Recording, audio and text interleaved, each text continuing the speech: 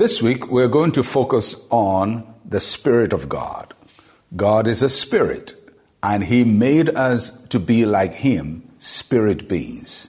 And so in the book of Job, we read these words in Job chapter 33, verse 4. The Spirit of God has made me, and the breath of the Almighty gives me life. And these words are attributed to Elihu. Elihu was a young man who had accompanied older people, friends of Job, who went to comfort Job after his calamity. And he waited his turn, and when it was his turn to speak, these are the inspired words that God put in his mouth, that the Spirit of God has made me. That statement is not just for Elihu, it's for all of us. The Spirit of God made us, and the Spirit of God made you. Man is a spirit being. He has a soul and he lives in a body.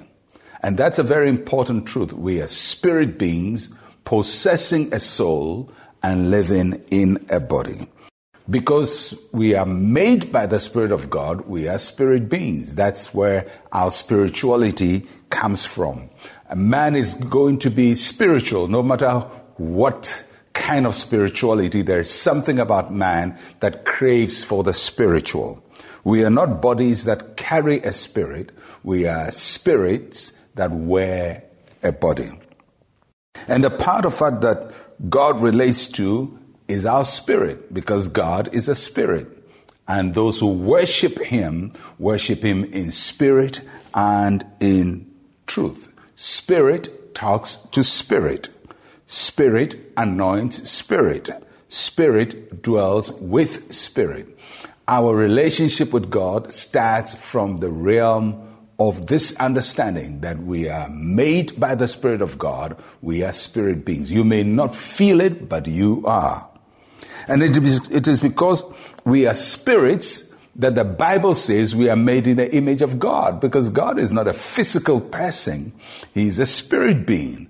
And so when the Bible says we are made in the image of God, primarily it means that we bear a nature that God also bears. He's a spirit and we are also spirits. So our union with God is spiritual, and our separation from God is also spiritual.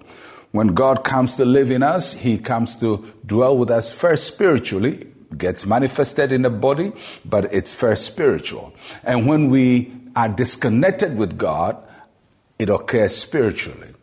Death starts spiritually before it becomes physical. Life starts spiritually before it becomes physical.